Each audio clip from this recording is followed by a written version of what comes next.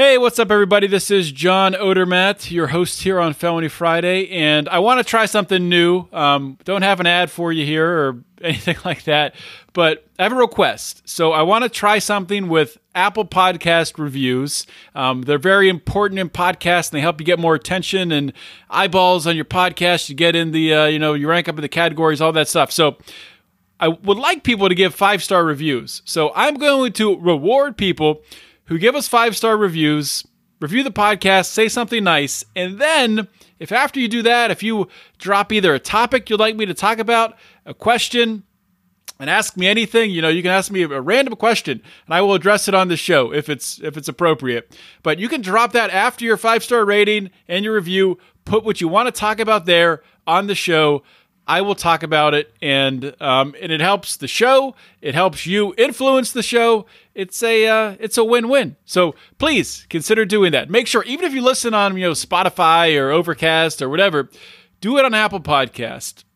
They have the most control right now, so do it there, and we'll see what happens. All right, thank you very much.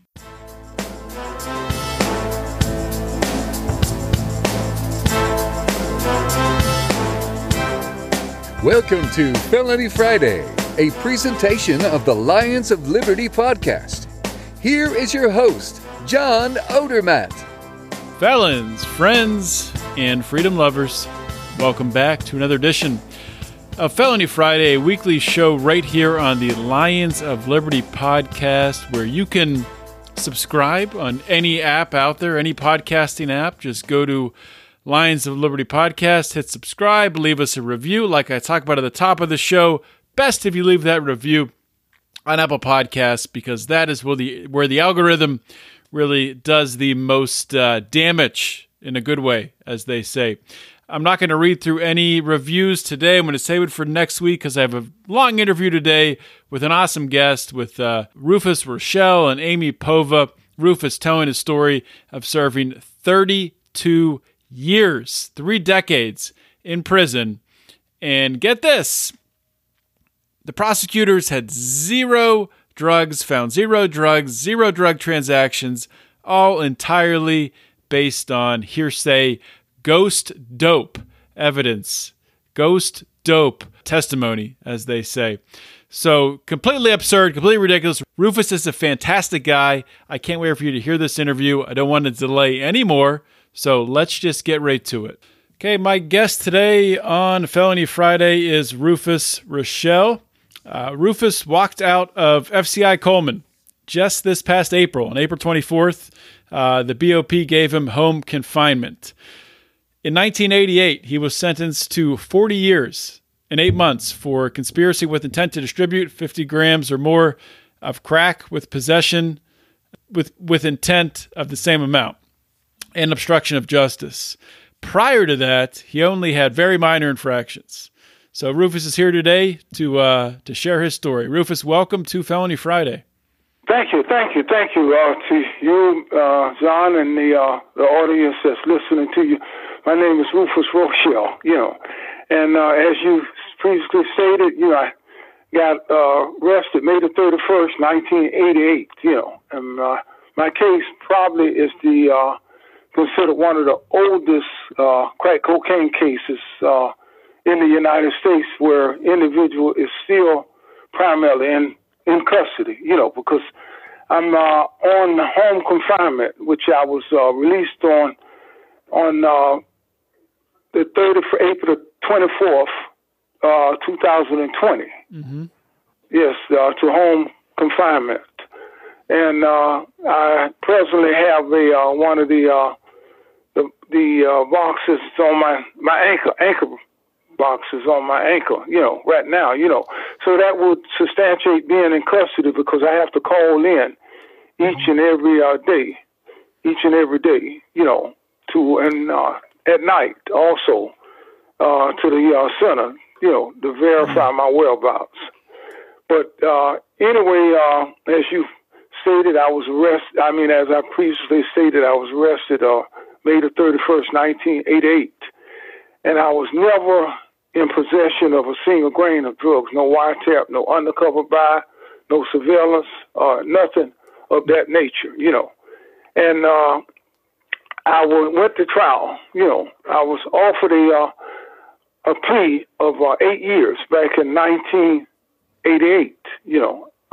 Prior to trial, and I rejected the plea because I was never in possession of any drugs, and I pursued it to trial. Based on the evidence that was alleged in the jury instruction, and based on the indictment also in the verdict form. The judge previously, read the instructions to the jury. As I stated, I was indicted on for conspiracy, as you stated, conspiracy with intent to distribute 50 grams or more of crack cocaine. Mm-hmm. Were you indicted? Was it just you, or was it a group? No, I had co-defendants also. Mm-hmm. And it was 5 other individuals indicted on the indictment stemming from the Northern District of Florida, the Gainesville, Florida Division. Okay. And as previously, as stated, the indictment alleged 50 grams or more of crack cocaine. That's count 1, conspiracy. And count 2 was possession with intent to distribute 50 grams or more. And even when the trial began, the judge instructed the jurors that they could only find us guilty of 50 grams or more, within that range. And anyway, he instructed the juror in accordance to the jury instruction. Then he came back and in terms of the indictment, read the indictment that in terms of what we were charged with, 50 grams or more, and possession with intent to distribute 50 grams or more. Then the jury reached a verdict eventually, on the 50 grams or more. But here's the thing, even after I was sentenced, as I previously stated, I was never, ever in possession of a single grain of drug, no wiretap, no undercover buy, no surveillance. Even if they had to bring a forensic to test whatever drugs there were, they would never be able to test any because there were no drugs. It was what we was tried on primarily was ghost drugs, meaning there's no drugs. And so the jury found me guilty. So where did the ghost drugs, for people out there listening, ghost drugs, that's people who are testifying saying, yes, such and such, yes, Rufus sold me this much or whatever. So were any of those people your co-defendants, or were they? No. What they did was this was during that time frame, the University of Florida had a scandal, drug scandal, with involving their star basketball player Vernon Maxwell, who played. I think he played with Philadelphia and possibly Houston. And he alleged that each time he was outside of the campus, he tested positive for drugs, assumably, And when he was on campus, he never tested positive for drugs. So they confronted, from what we found out, they confronted him and wanted to know who he was getting drugs from. Who was this connection? I guess they got with him and other basketball players there at the University of Florida. And anyway, he informed them that he was getting drugs from a gentleman by the name of Ice, and others. So, not knowing one Ice from the other, they pulled my first cousin, Willie Ice Reed. He had the same Ice, they called him Iceberg. He had the same similar name to the person that Vernon Maxwell was alleging, and others was alleged. And so they pulled him in my car, my Saab. I had a Saab Turbo. And they took pictures of my car and took pictures of my license plate. And so anyway, they found out someone alleged that this is the Ice that they were speaking of, So therefore, that's where they weaved all us together, my cousin and I. They made them empty their pockets with the money that 2 of them was in a Greg and Willie was in my Saab, driving my Saab. And they hadn't even been staying in Gainesville maybe a month and a half, was that long, And anyway, they were so sure that those were the guys that was selling or filtering drugs to the University of Florida athletes. And they took us, they pulled me, arrested me, driving, and they let them go. They had $300 and some dollars. They had them laying down on the road, and they took pictures of the money to $300 and some dollars that they had, and they let them go, And anyway, I guess some months later, I'm driving my Saab, and they pulled me. They pulled me in my Saab, and the city police department of Gainesville, and they held me outside of my car for maybe almost an hour and a half or 2 hours. And so I'm trying to determine what are they apprehending me for, and they could never tell me. They just say, we don't know yet. And so I'm standing outside of my car, and I guess maybe about 2 hours later, they finally put me in a police car, City of Gainesville police car. And they come over to the car, and I asked them, what am I arrested for? Because they went all through my car, and they say it looks like sales of cocaine. And so, I knew, that was some fabricated charge, because I didn't sell nobody any cocaine, And so, anyway, they took me down to the city police department, and they had me in a room, and I guess maybe 2 hours, hour and a half to 2 hours later, a officer came in there with the blue jeans and, Western style boots and all of that. And then he says to me, "Oh, this is what you look like. That's what you look like. If you tell me what we want to know, the agent, he'll be here soon, the DEA agent. If you tell us what we want to know, you can walk right out of here. But if you don't, you're going to be in here for the rest of your life, primarily." And he started asking me about various persons, and I didn't know the ones he was asking about, And he said, "Oh, you want to be a smart ass," and So he said, "Well, we'll see that you never get out of jail." So later on, the agent came and they took me down to the post office, and had me in the post office. I guess that's where the federal court, system set. As I'm sitting in there, they continuously questioned me, and I couldn't answer the things that they was asking me, So they took me to a magistrate hearing the next day, and eventually took me to the Lachue County Jail, where they held me for a little while, and then eventually they took me to a jail maybe 30 miles out from there, in Hamilton, Hamilton County Jail in Jasper, Florida. And as I'm sitting out there, they eventually bring one of my cousins out there also. And so they got us in the jail. Terry, they bring Terry Reed there, my first cousin.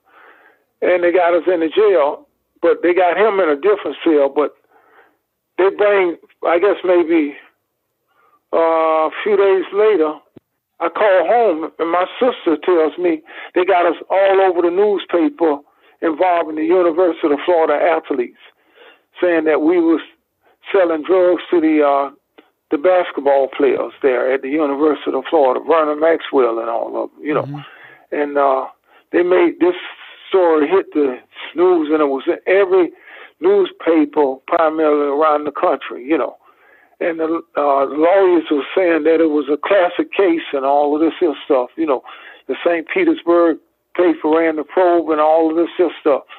And also many, as a matter of fact, I got numerous articles now. And about they ran all these articles primarily continuously about her. So finally, as the trial got ready to wind, I tell you what, they eventually gave us a witness list, and the witness list had, I know a couple guys that was, they placed them in the cell with me. They brought them from prison, and they placed them in the cell with me to try to identify, so that they could make a positive identification of me or fabricate an identification of me. Right. Did you know or recognize any of the guys? No, I didn't recognize them. What had happened was they called, during the roll, they brought them in late at night on, around, I guess maybe 12 or 1 o'clock at night. The marshals or whoever it was, they brought them in there and they put them specifically in the cell with me so that they could see who I was or hear my name, and then they'll be able to fabricate a story against me. And so, anyway, the next day the officers come through and do a roll call, and I happened to hear the names, and I looked on my list. I say, these are the same, two of the same guys that they got on the witness list, And so I called my lawyer, and told my lawyer what I had just experienced. And he said, are you sure? I said, yes, sir. I'm extremely positive. He said, I'll tell you what, you call me back in about an hour. And I guess maybe 15 minutes later, they got the two guys and took them out of there. And I didn't see them anymore until I went to trial. And they came in there and testified against me, the same guys, And they said that, I think one of them said that he seen me with drugs or got some drugs from me or something to that extent, And they never got anything from me, And I come to find out, they said that they dropped, one of the guys had escape charges and drug charges and weapon charges, and they dropped all of that so that he could testify against me.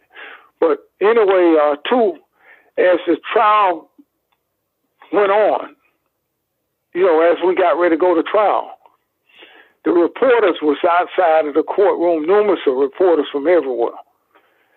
And all of them, they took, as we got off the marshal's van, they jumped from behind the van and took pictures of us, And when they had us handcuffed together, me and my two co-defendants together, they had us on the front page of the newspaper the following day. And the judge informed the reporters, told them that they could leave because they didn't expect any of the athletes to testify against us. So he issued a gag order also. And we found out the reason why he didn't expect any of the athletes to testify against us because they had the wrong persons in custody, right? Me and my cousin. And now what they had to do, they had to go and grab guys out of the jails, out of the prisons and stuff to create a case because they had done put us all in the media, and now possibility that we was going to, they thought that we were going to sue them for false arrest and all of this stuff. So now they had to create a case by cut deals with guys in prison because all the guys that testified against me came from prison. Because the athletes, if they point to you and say this guy sell you drugs, they don't have any incentive to say yeah that was him. They're not holding anything over them. They're not they're not in prison. They don't have any time that can be taken off their sentence. So they could be truthful and say no, that's not the guy. No, see, the thing is that they had the wrong guys. The guy that we found out a year after we were convicted, almost a year after we got convicted, they indicted the ones, Ice and the other guys that they were talking about. Right. And they had Vernon Maxwell came along in that trial and said the Ice that he was talking about, speaking of, he went to school with him. They were the best of friends, and those other guys.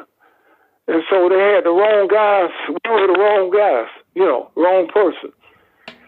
And they indicted, I think it was 9 or 10 guys in that case with them that was affiliated with the University of Florida. And we were the wrong person.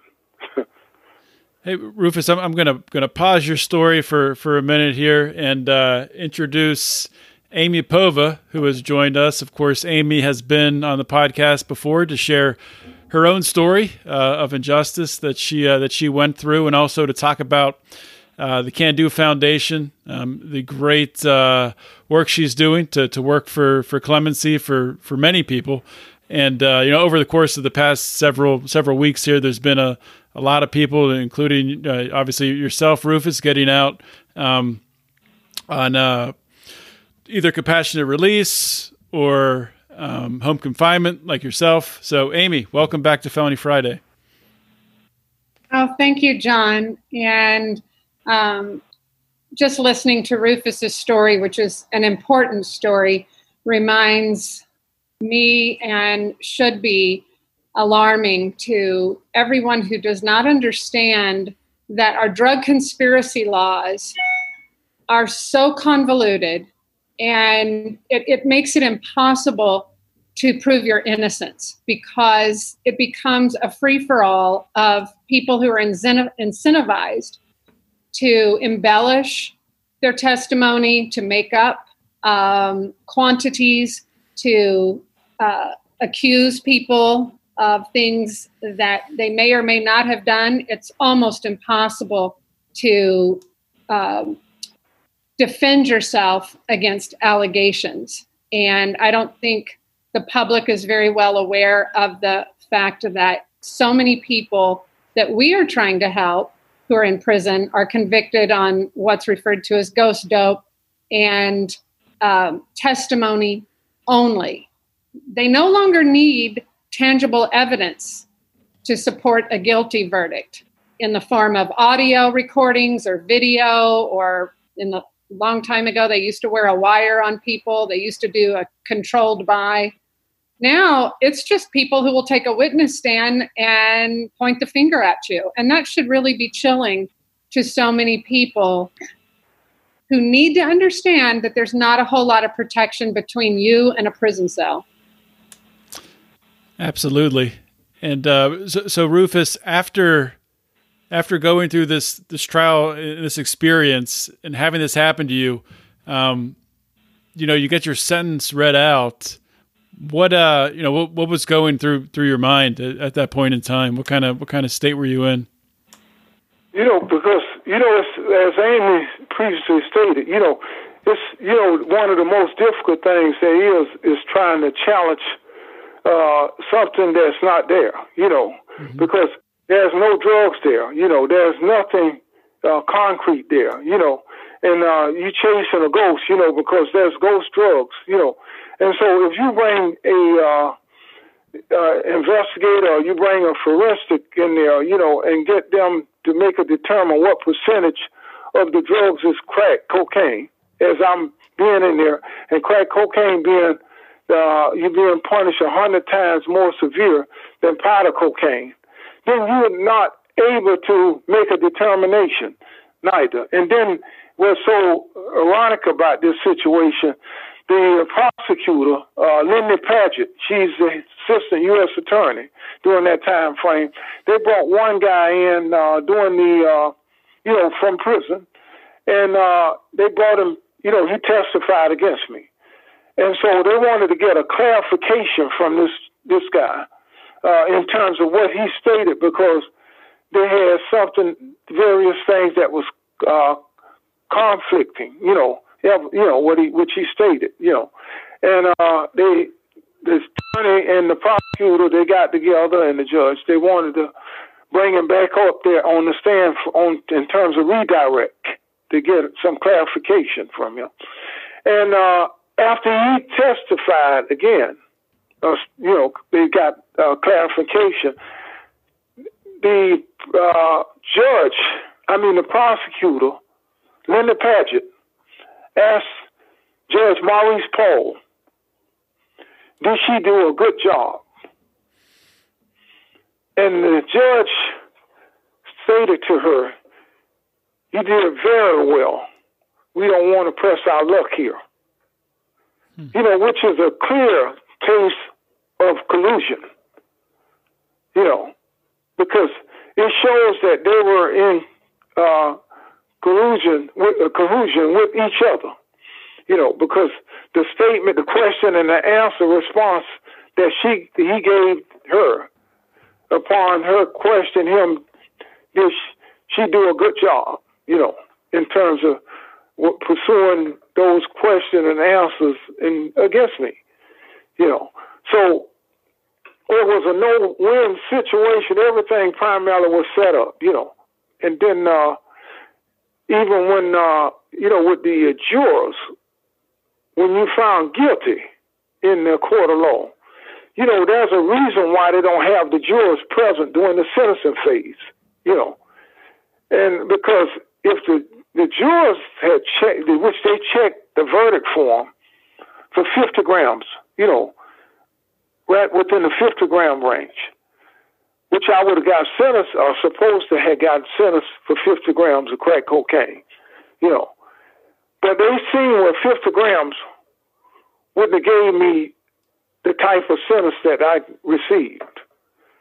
So what they did was they came through the back door during the sentencing phase with the judge, the prosecutors, the agents, and the probation and parole officer. They are present. And the juror is not present because had the juror been present during that particular phase of the sentencing phase, what I got sentenced for, they would have objected to that, contested that, because the fact is they sentenced me to 24 kilos of crack cocaine. That primarily gave me a death sentence, which, you know, this is what really, you know, that's why I was in prison almost 3 decades. How much is 24 kilos of crack cocaine? That's at 100. That's 24,000 grams of crack cocaine at 100-to-1 ratio in reference to powder cocaine. In other words, the penalty is 100-to-1 more severe than powder cocaine, you know. And that way, that's why it took almost 32 years, 3 decades plus, to get out of prison, you know. In other words, because I didn't take an 8-year plea, they decided to crucify me with this 400 and some plus months, you know, behind bars. And that's what they do because they don't want the juror present, because the juror, they sentence you for everything that the juror didn't find you guilty of. Mm-hmm. That's where the punishment comes in. And that's why so many men and women are held in prison with these life sentences, 2 life sentences, 40, 50 years and more, because of that type of scenario that's going on in the courts behind closed doors when the juror is not present. So I come in at the age of 37 years old. When I left out of prison, I'm 68 years old now. You know, I'll be 69 this year, October.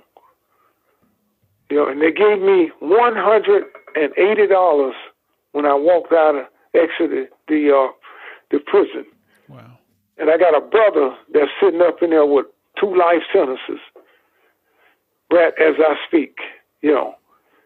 And his first time in prison, he come in a hefty person. He come in at the age of 27. And now he's 58 years old, Richard Williams.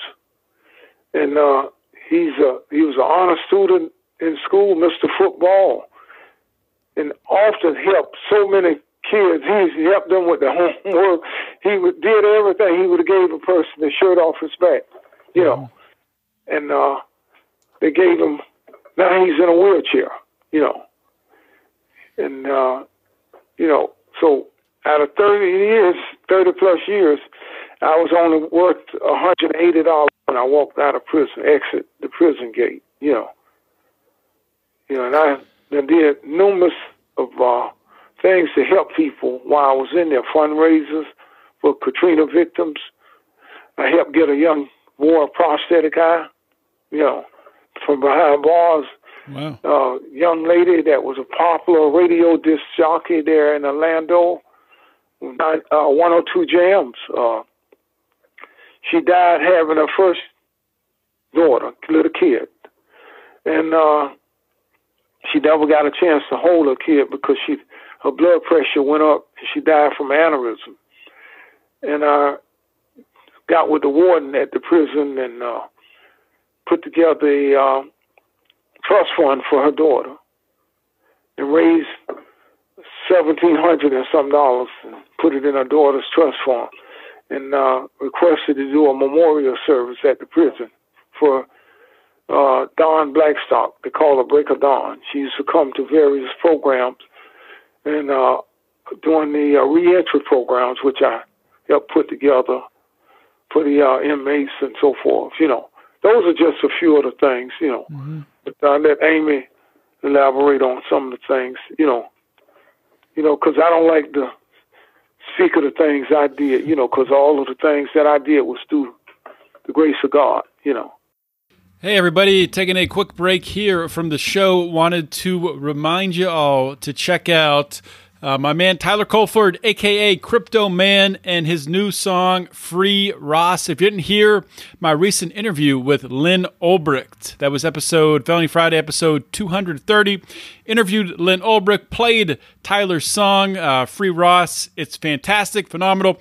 Not just for the message of freeing Ross Ulbricht, but overall for changing the broken criminal justice system. All the proceeds from the Free Ross song, #Free Ross by Crypto Man. You can find it on Spotify and Amazon Music. 100% of the proceeds from the song, #Free Ross by Crypto Man, go towards freeing Ross Ulbricht. So please check it out.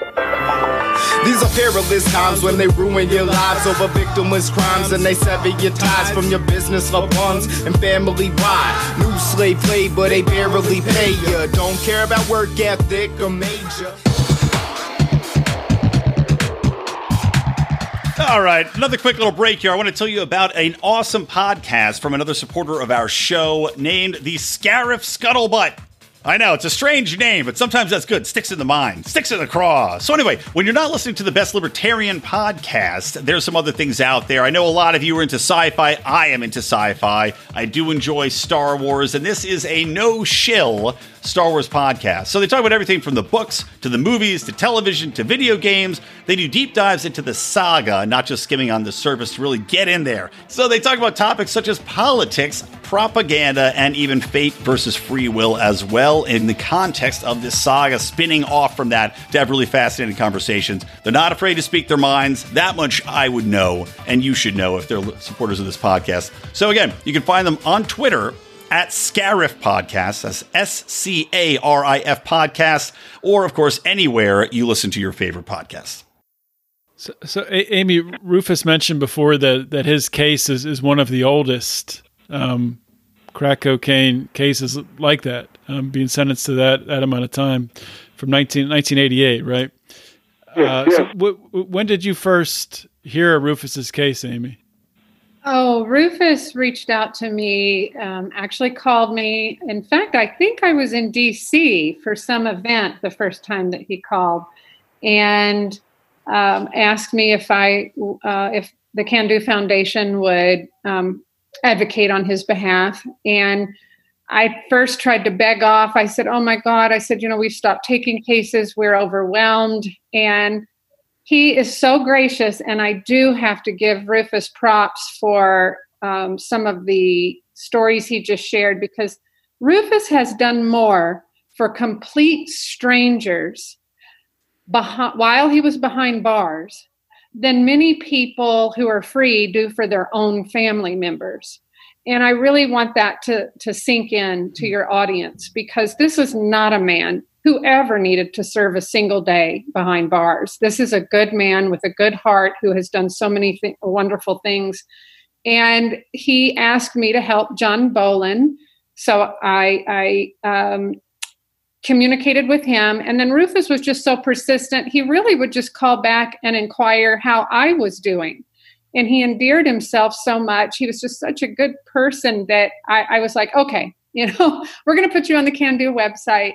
We're going to go all in. And then from then on, Rufus would call at least every week, sent cards to my mother, who is terminally ill, had everybody on the compound sign the cards. I can't tell you how many cards he sent to her. He'd get on the phone talking to her to try to make her feel better. This is a beautiful soul, and I want people to understand this is who we're locking up in this country. It's just not right, and something has got to change drastically. 100% agree with that. And, that's one of the main reasons I do this show, because people these stories have to get out there. These individuals, people like Rufus, everyday Americans need to hear their heart and what they've been through. And I mean, it's what I was reading prior to the interview. I was reading the write-up on all the things that you've done while in prison, Rufus, and it blows you away, really. So that's I lost both my parents, and my dad, he was a pastor, doing the he raised me, he was my stepfather, but he was just like a father. He was the father. He was a pastor.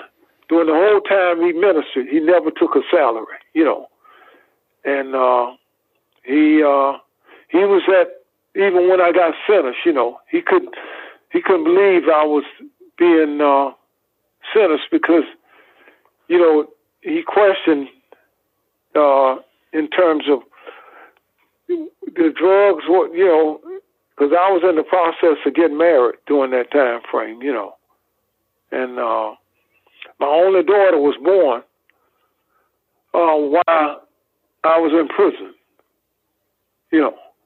and never had a chance to spend a day with her outside of the visiting room, in prison.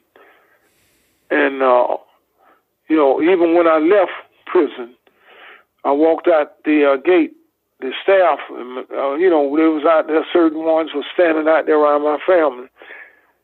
To see me walk out, they even shedded tears, seeing me leave.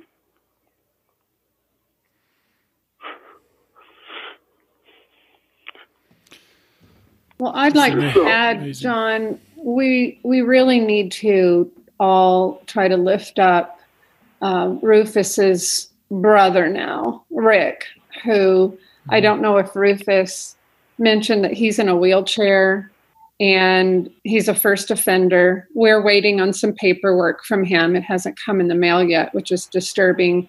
But and Rufus only has home confinement. He still has to serve out the rest of his sentence wearing an ankle monitor, but we do have his petition over at the White House and are quite confident that he's in a good position to get clemency. We just don't know when that's going to happen after the pandemic and the civil disobedience that's been going on in the nation. It seems like clemency may have gone to the back burner. We certainly hope not. But we have to keep lifting up people like Rufus's brother and so many others, like people we have on the website, because these are good people who are just being warehoused. This isn't punishment.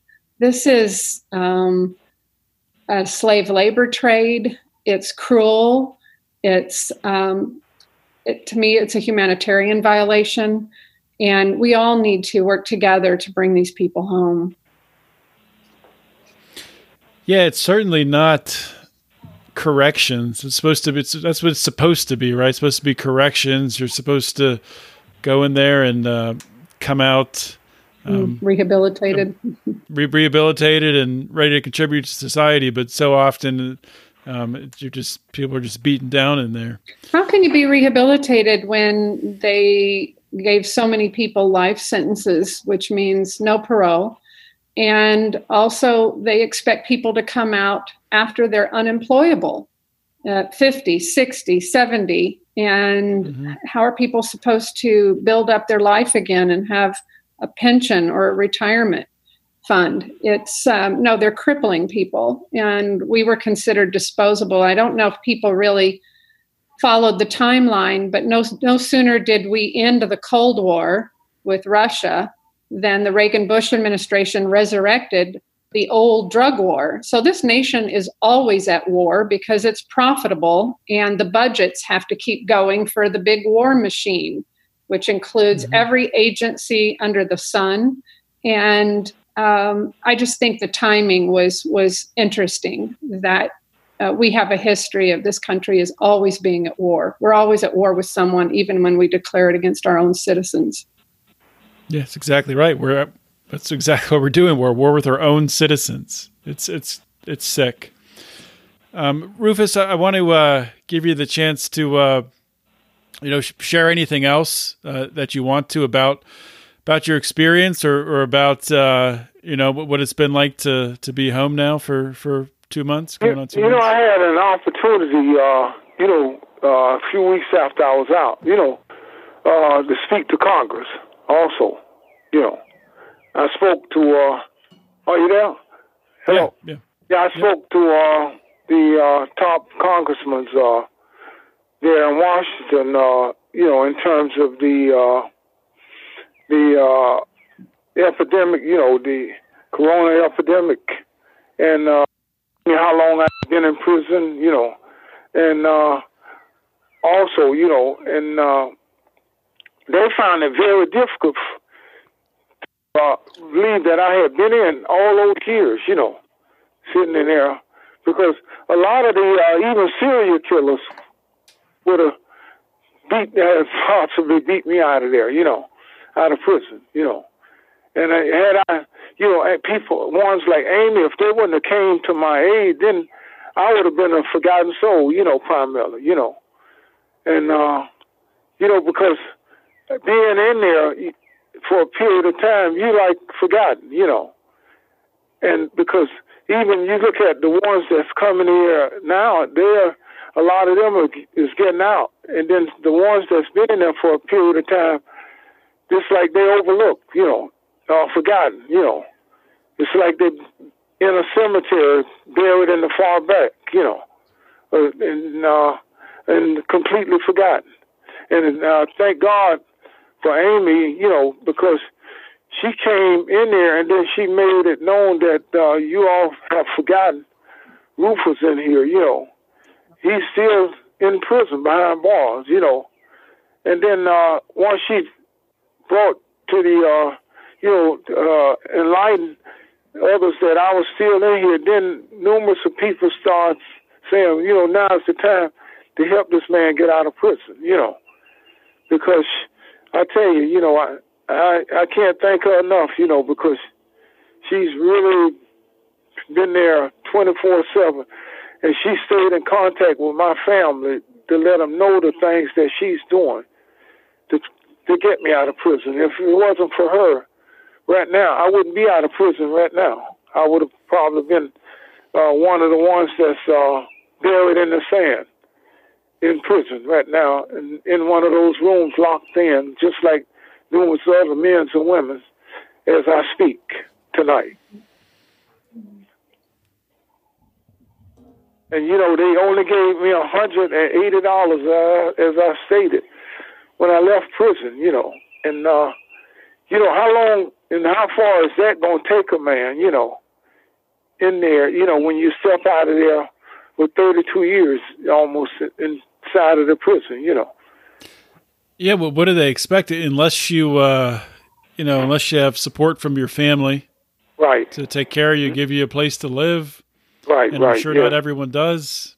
Yes, and that, and that's a big advantage, really, for my sister Cheryl Bolden and her husband Bob Bolden, give me a place to stay, here outside of Gainesville, Florida. Okay. And it's a blessing, And it's a blessing to have ones like I stated in reference to Amy and others that's reaching out for me and speaking in my behalf, because, you know, a lot of the men and women that's in those places don't have voices, you know, outside of the prison, you know.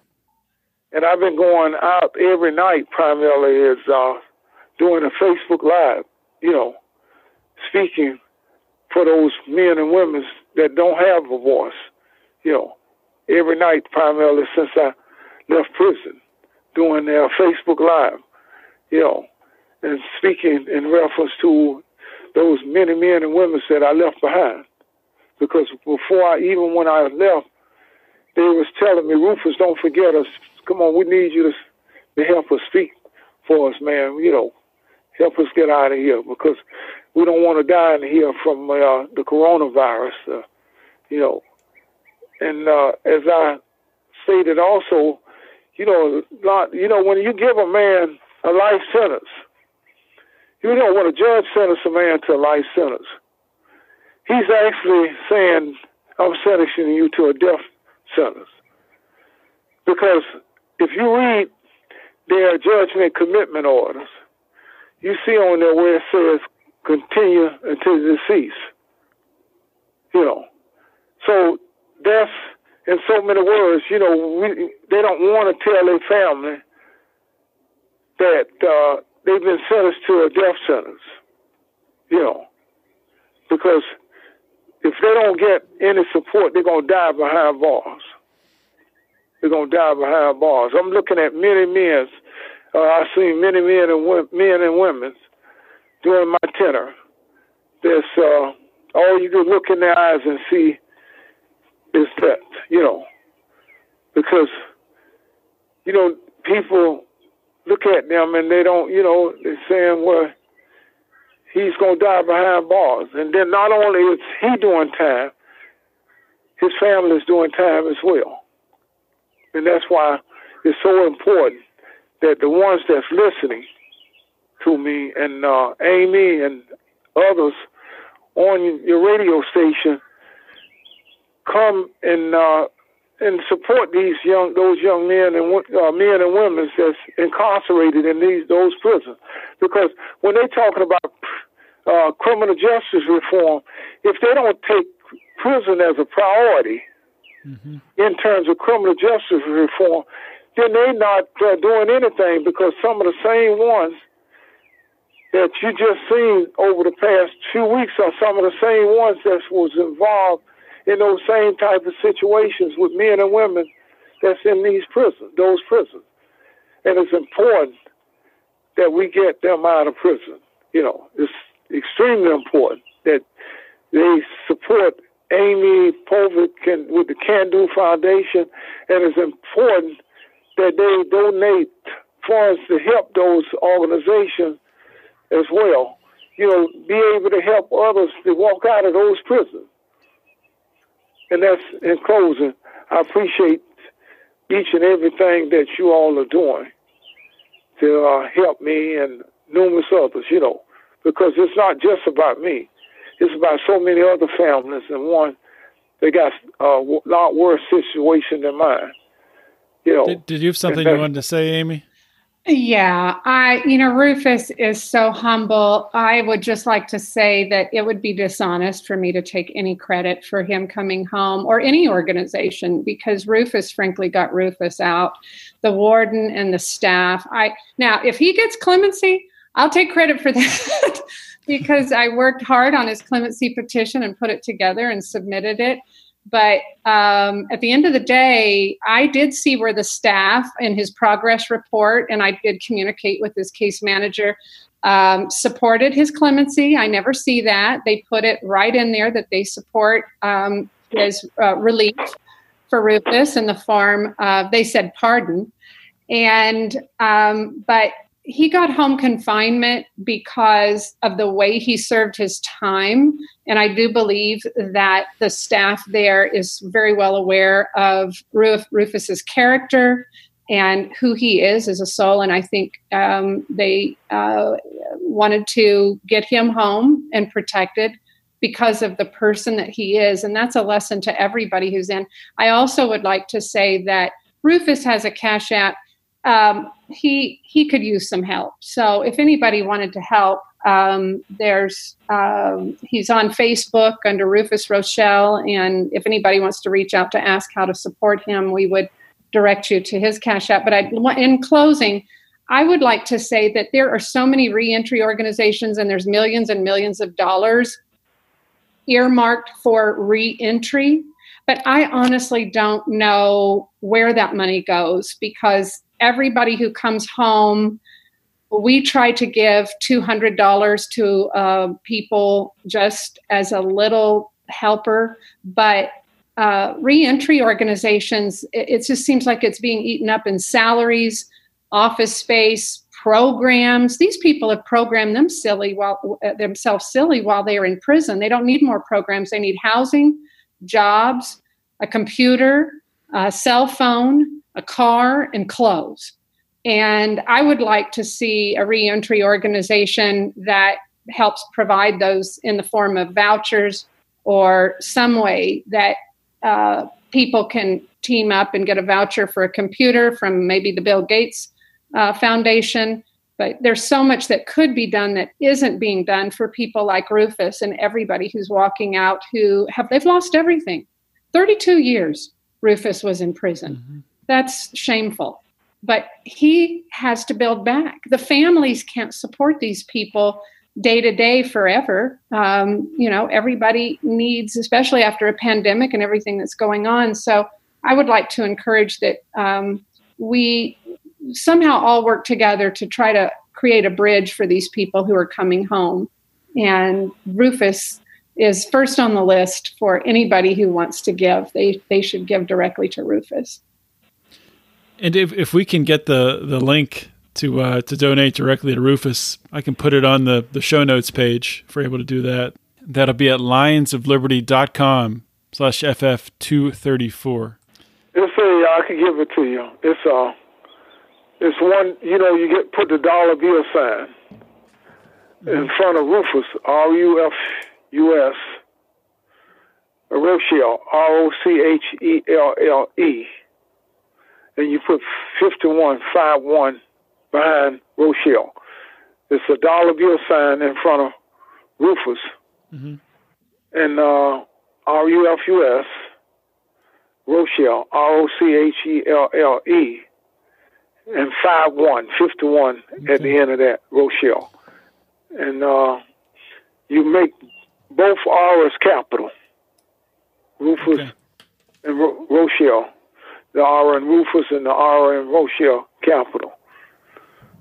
And I'll send you a message on Facebook with it to make sure I have it right before I put it in the on the page. But before I let you go, Rufus, any parting words for my audience? I appreciate each and every one of you. This listening to this program, it brings tears to my eyes. Really.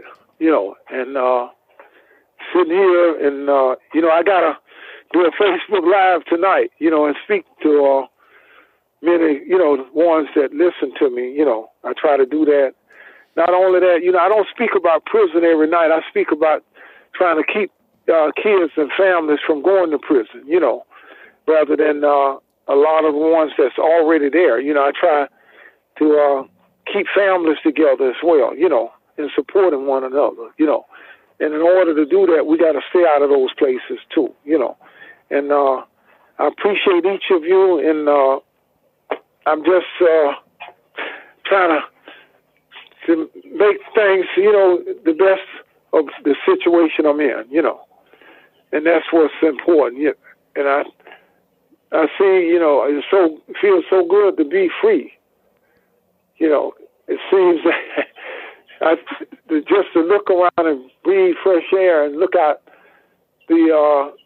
from beyond a wall or razor wire fence, and it's a blessing. It's a blessing, And being trapped in a room, locked in a room, because we were locked down since March the 31st. March the 31st. Until I even left in April the 24th. They still locked down. right now, So just imagine an individual locked in those places like animals, and many men and women that deserve their freedom.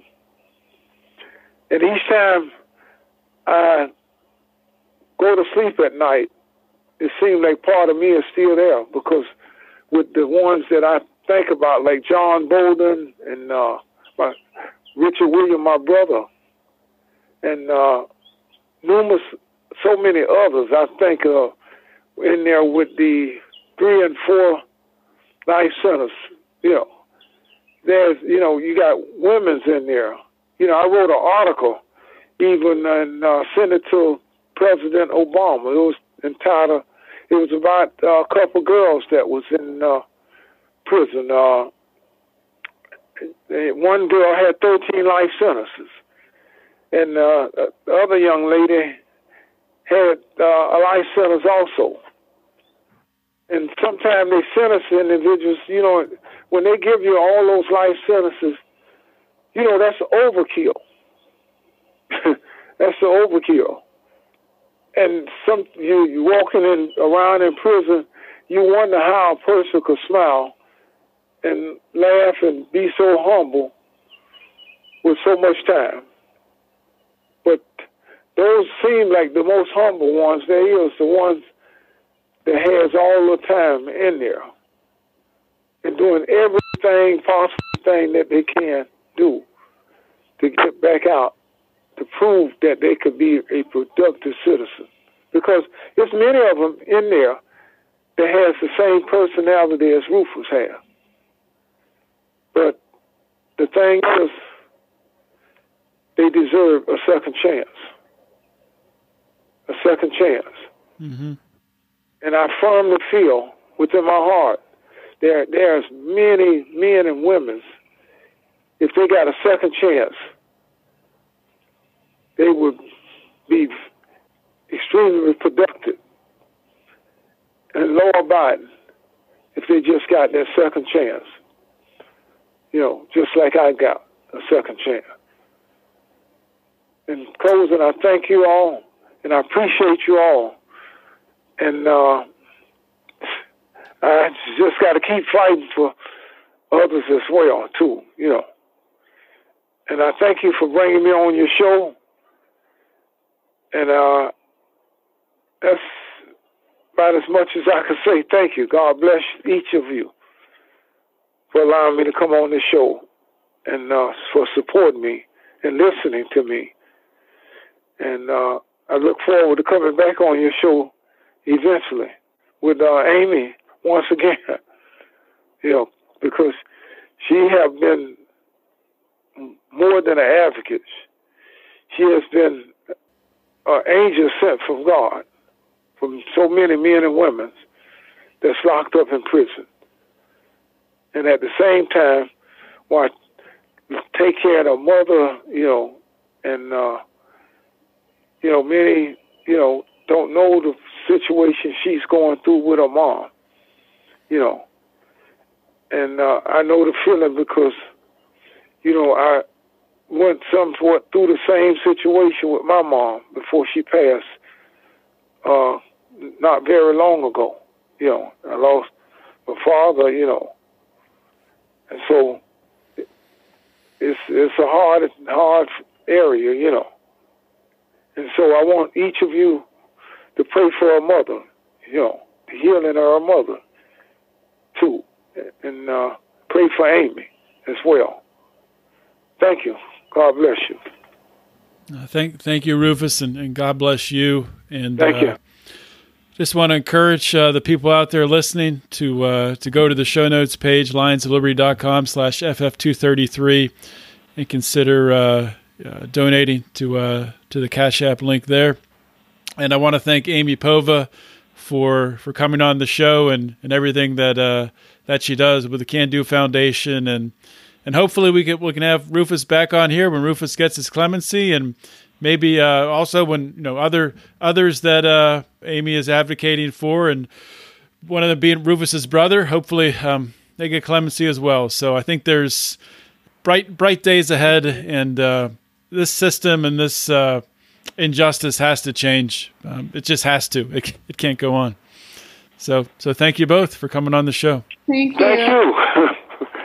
Thank you. I appreciate that. Thank you for listening to today's show. Another great episode of Felony Friday. As you know, Felony Friday is one of 3 shows we have here on the Lions of Liberty podcast. Of course, we kick off every single week with our Monday show hosted by Mark Claire. It's our longest running program, our flagship program, where Mark interviews leaders in the Liberty movement. Every Wednesday, we have Electric Liberty Land hosted by Brian McWilliams. It's your weekly shot of culture, comedy, liberty, swearing, and just good fun. Check that out. You can get all 3 shows by subscribing for the great price of $0 per month. You get everything that we have here. So please check everything out. And if you like it all, please consider supporting what we're doing here at Lions of Liberty. A great way to do that is by joining the Lions of Liberty Pride. You can do that by going to patreon.com/Lions of Liberty. Another great way of doing that is by following, liking, sharing our stuff on Facebook, Instagram, or Twitter. You can find us on Facebook at facebook.com/Lions of Liberty. On Instagram and Twitter, we are at Lions of Liberty. And the discussion forum where all the greatest and brightest minds go to talk about politics, liberty, everything that's happening in the world today, current events, the Lions of Liberty Forum on Facebook, which you can find by typing Lions of Liberty Forum in the search bar at the top of Facebook, clicking search, comes up, say you want to join it, answer a question, bam, you're in, and the rest is just going to be a great journey for you. So check that out. That's all I have for today. This is John Odermatt signing off. Always remember to keep your head up and the fires of liberty burning.